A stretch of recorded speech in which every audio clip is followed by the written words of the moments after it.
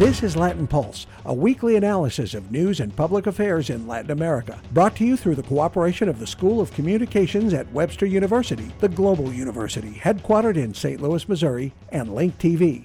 And now, here's host Rick Rockwell. Bienvenidos and welcome to Latin Pulse. This week, questioning authority and the competency of governments in Venezuela and Brazil, from the corruption case rocking Brasilia to human rights and politics in Caracas.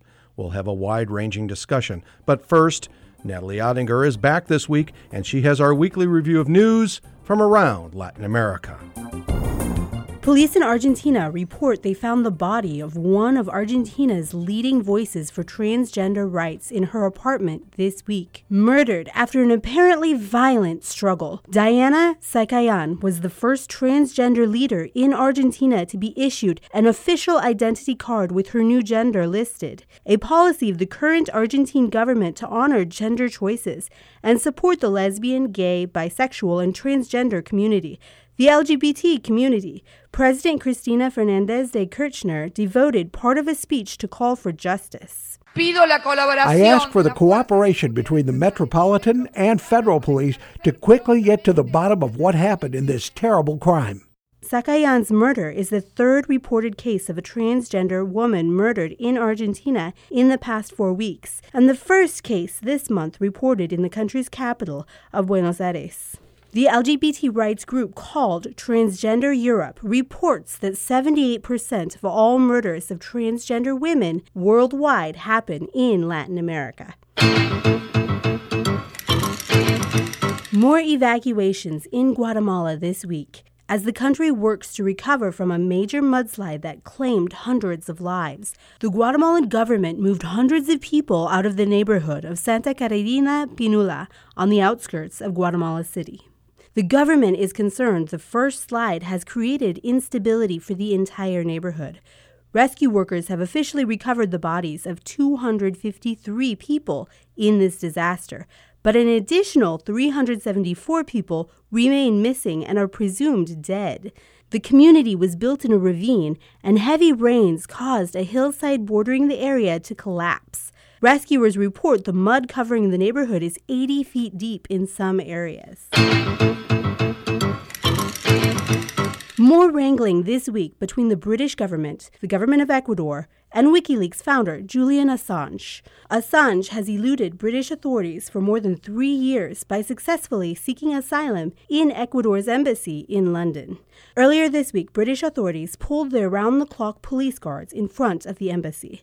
The British estimate they have spent $18.5 million for surveillance to make sure Assange does not leave the embassy. The British want to hand Assange over to the Swedish authorities for questioning in regards to sexual assault charges in that country. Assange promptly ordered a pizza delivery to celebrate this new leniency and lifting of the guard. But the mood was tenser later in the week when Ecuador asked the UK for permission to have Assange taken to a hospital to have his shoulder scanned for pain, and British authorities refused to grant permission for such a medical transfer. For the first time in more than 50 years, Cuban musicians entertained the U.S. president at the White House this week. President Barack Obama invited a popular collective of Cuban musicians known as the Buena Vista Social Club to entertain a packed house of guests. The president says he's been interested in the group's music since the late 1990s, when he picked up their popular first CD. The Buena Vista Social Club is on a worldwide farewell tour. For Latin Pulse, I'm Natalie Ottinger.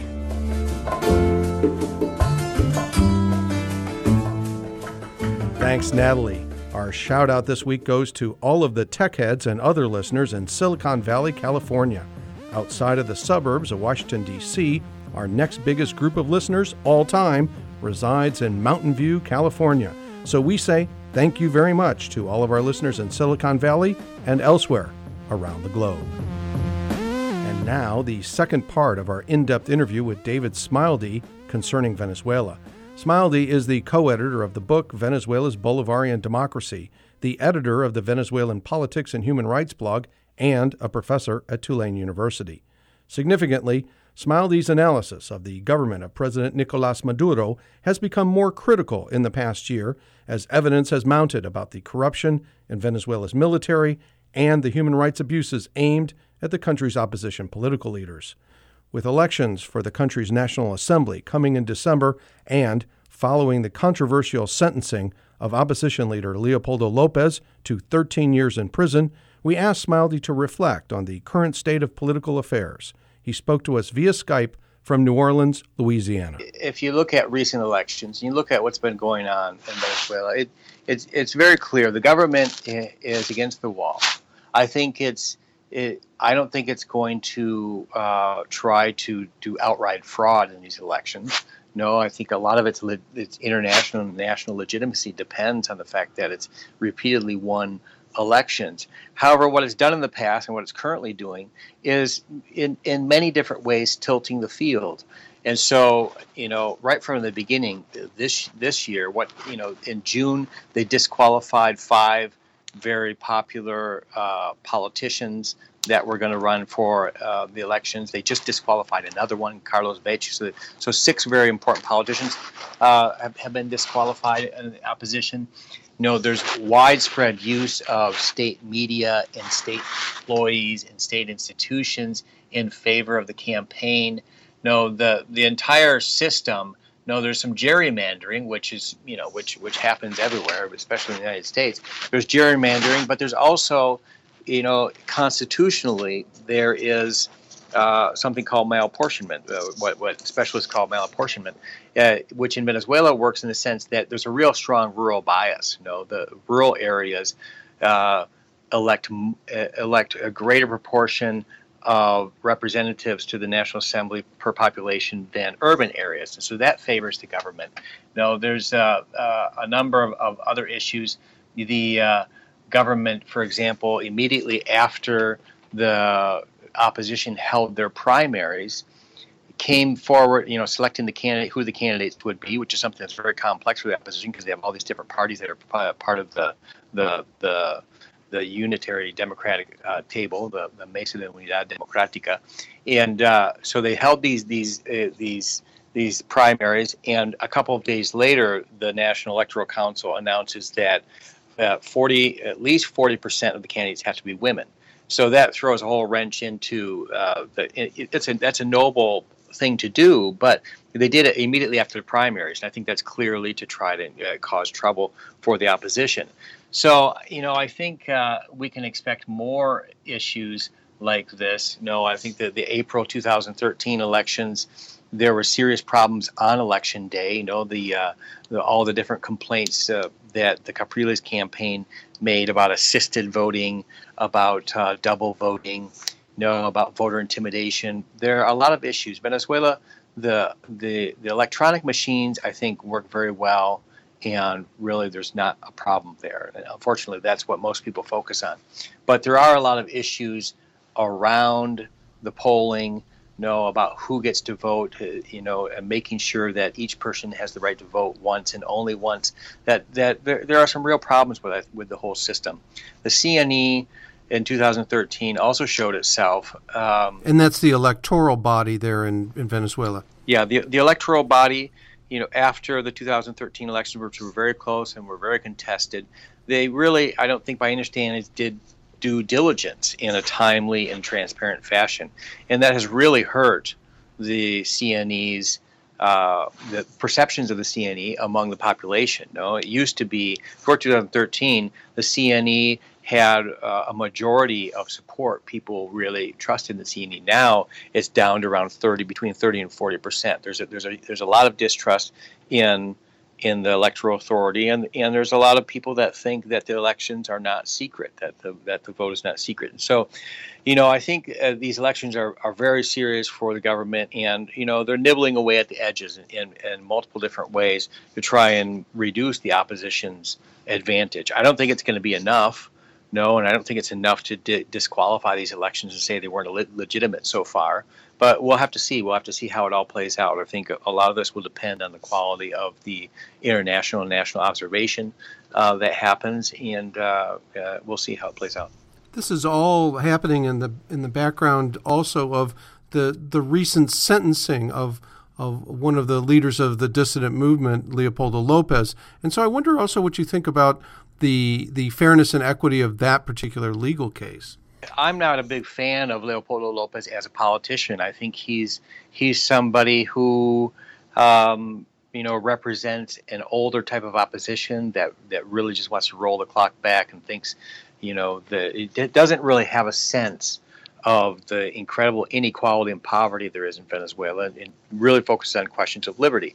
However, I do not think that he, is a terrorist, or I don't think that he should have been in jail in the first place. I don't think he got a fair trial. No, this trial, presiding over this trial was a provisional judge, a judge that does not have actual tenure, but someone who's provisionally in that place and can be removed any day. So it's somebody that doesn't, have the position and security to be really independent and objective. And if you look at the trial, the government brought in, dozens and dozens of witnesses. I think actually it was over 100, whereas almost all of the opposition witnesses were declared ineligible. I think there's only 2 or 3 opposition witnesses. And so, I think it was a miscarriage of justice. I think it's really unfortunate.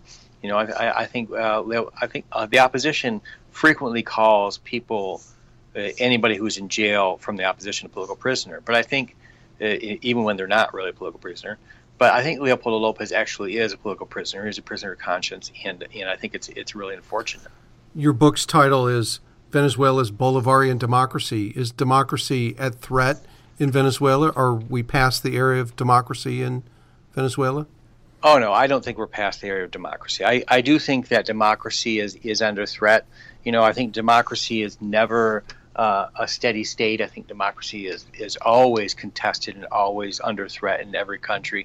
I think Venezuela is currently having more trouble now, and it has a democracy that has a lot of issues. I mean, I think there's been a lot of improvements in democracy during the Chavez years, and I think there's been a lot of setbacks.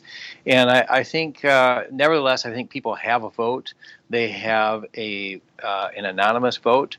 And people are enfranchised, and they've shown time and again that they will go to the polls and they will, surprise people. In 2007, they put back Chavez's. If you go back to 1998, they elected Chavez. You go to 2004, they supported him in a referendum that everybody thought Chavez was going to lose. 2007, they put down his constitutional reform that everybody thought was going to pass.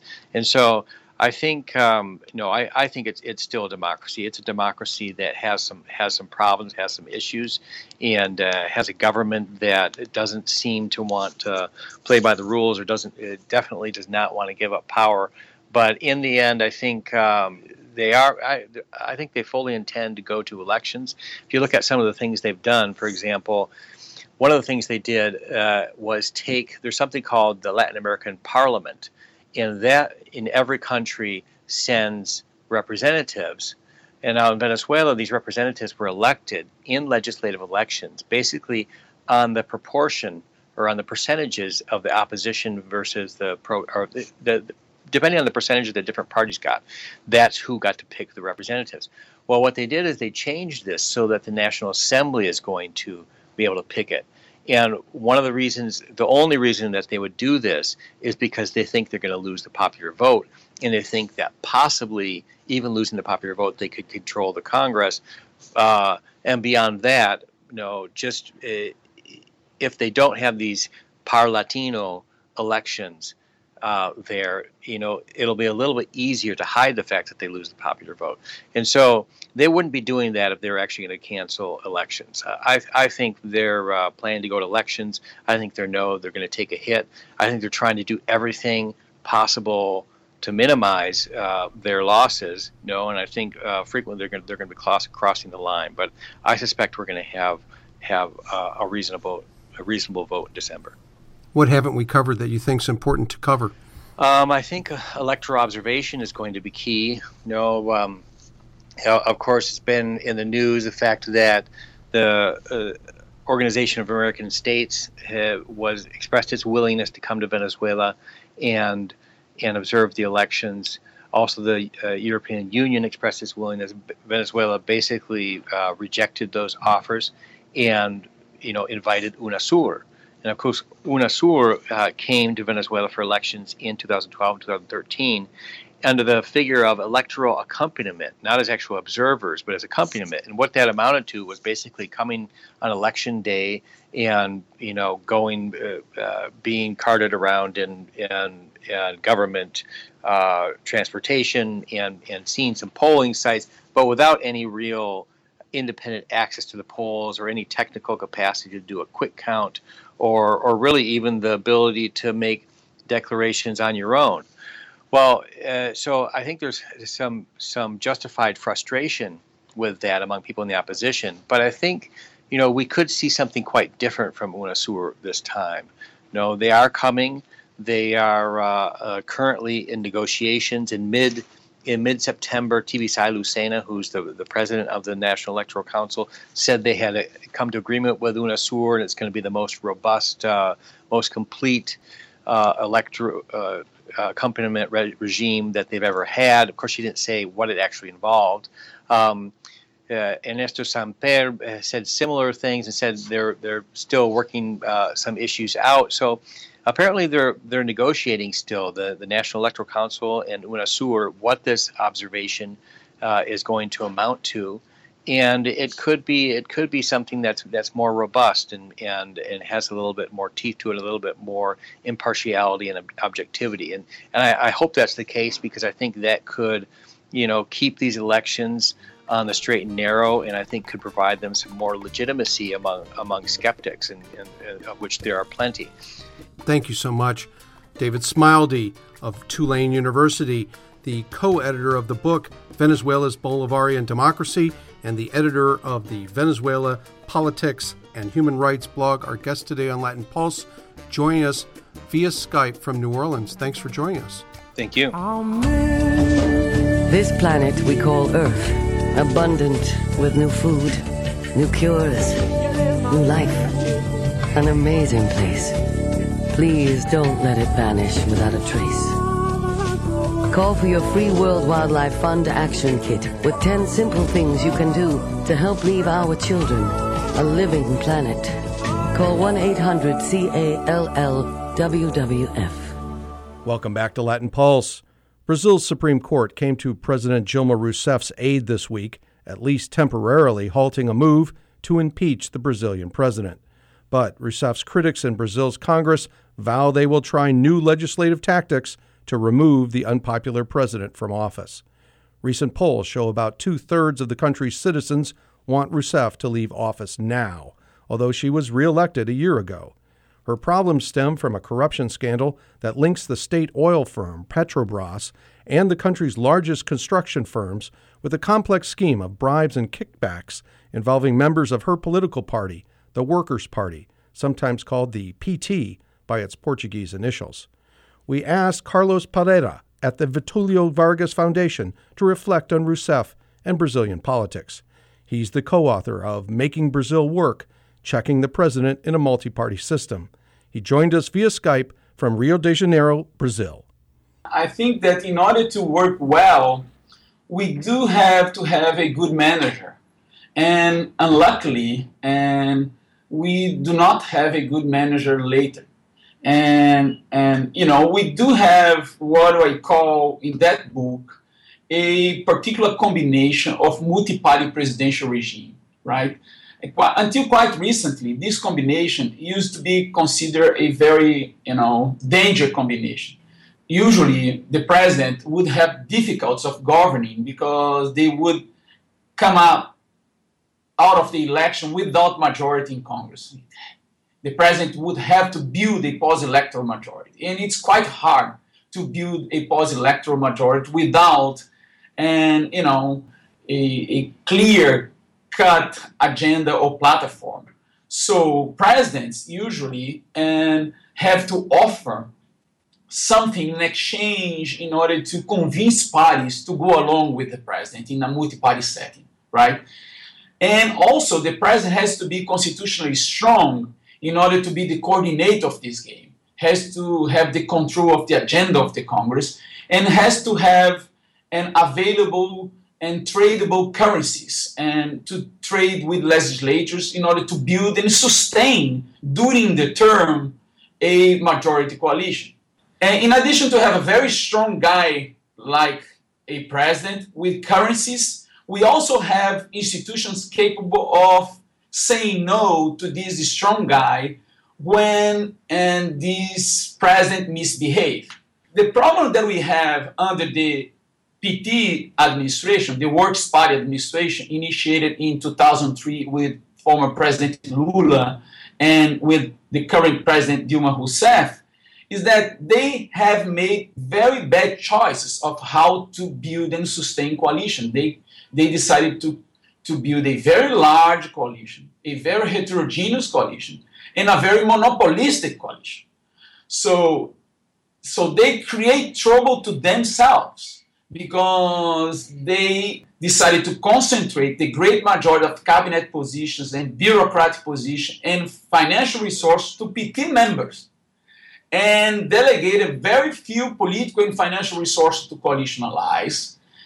In a very heterogeneous coalition, we have and parties that are extreme left and parties that are on the extreme right of the spectrum, and also center parties inside of the same coalitions, a very fruit salad coalition, and also a very large, and the average of party numbers in the Lula's coalition was 8 to 9 parties, whereas in Cardoso was 4 parties.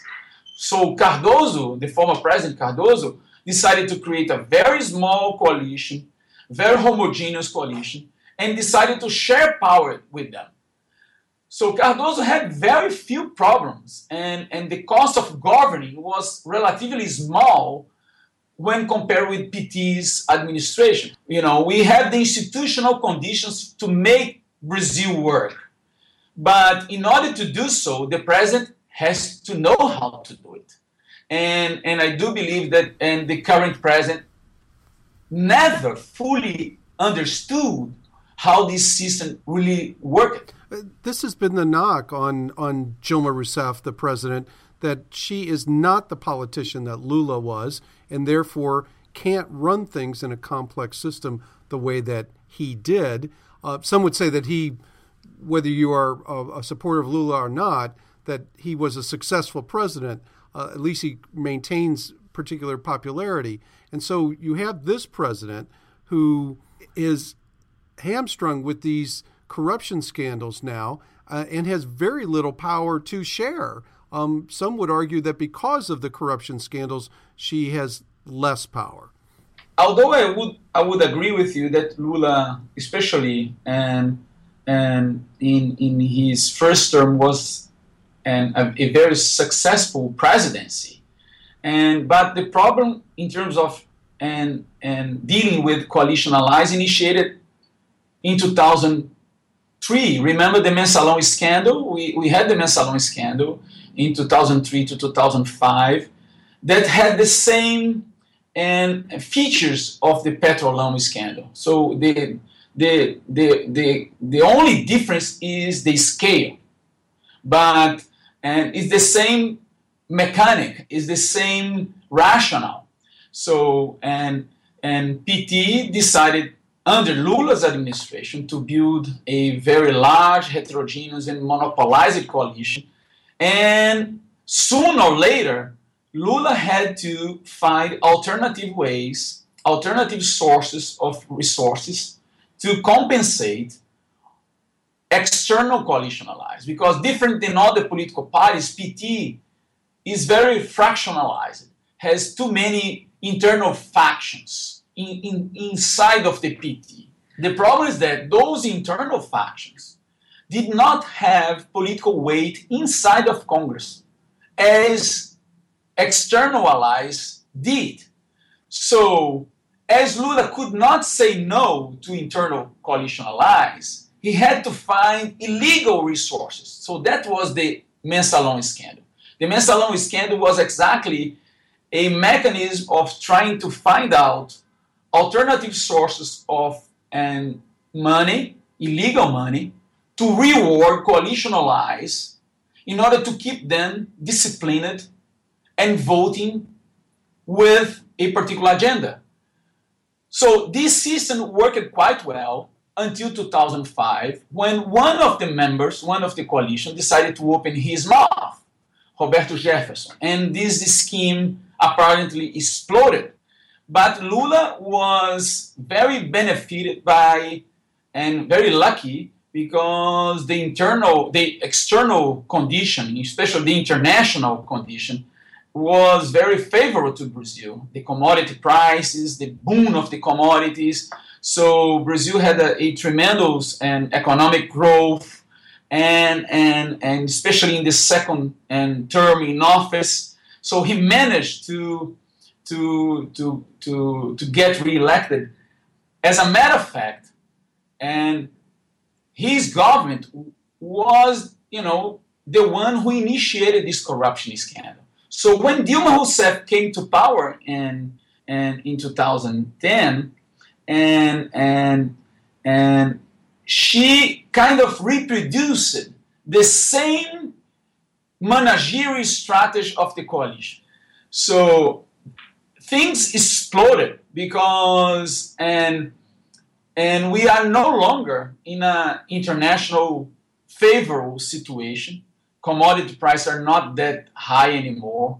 So the revenues that everybody was expecting coming from the pre-salt is not there because the price of the oil declined dramatically. So everybody was expecting a particular $120 a barrel of oil, and now it's about $40. So it was a huge decline. So the revenue generated by and this particular commodity was not as everybody expected. And the country continued to offer and to provide a very comprehensive package of social inclusion. And the president and somehow denied doing her campaign for re-election. And the real condition that the country was facing. And when she was barely re-elected, because she almost lost the re-election for just 3 points, she changed dramatically her macroeconomic policy. So it was a huge policy shift. So, and this created a disjunction between what she had said during the campaign and what she was able to deliver. Now she has to implement a very tough fiscal and adjustment because the country is broken. So she no longer has the source of revenue that she used to have, and her popularity declined dramatically. And on the top of that, and the evidence of the petroleum scandal or the Petrobras scandal is getting closer and closer to the presidency itself. So that's a very complicated situation, what the literature and calls perfect storm. Thank you so much. Carlos Pereira of the Getulio Vargas Foundation, the co-author of Making Brazil Work, Checking the President in a Multi-Party System. Our guest today on Latin Pulse, joining us from Rio in Brazil via Skype. Thank you so much. Thanks, Rick. Thanks for joining us on Latin Pulse this week. If you'd like to send us your suggestions or comments, you may leave us a message online via SoundCloud, or you may write us via email. You can find us at latinpulse@gmx.com. That's Latin Pulse, all one word, @gmx.com. If you're looking for earlier editions of Latin Pulse, we're available in various locations on the web, including iTunes, Facebook, and Flipboard. You can also find us in the Brazilian online game, Minimundos. To see the Latin Pulse archives of video programs on Latin America, you can check out Link TV's website, www.linktv, all one word, .org, and then /Latin Pulse, also all one word. That's www.linktv.org/Latin Pulse. Thanks for joining us this week on Latin Pulse. For our entire team, assistant producer Natalie Ottinger and technical director Jim Singer, I'm Rick Rockwell. Escúchanos otra vez Gracias por su tiempo. Latin Pulse is produced at the School of Communications at Webster University, the global university, headquartered in St. Louis, Missouri, with music copyright support through Webster University and Link TV. This program is copyright 2015 Las Rocas Productions.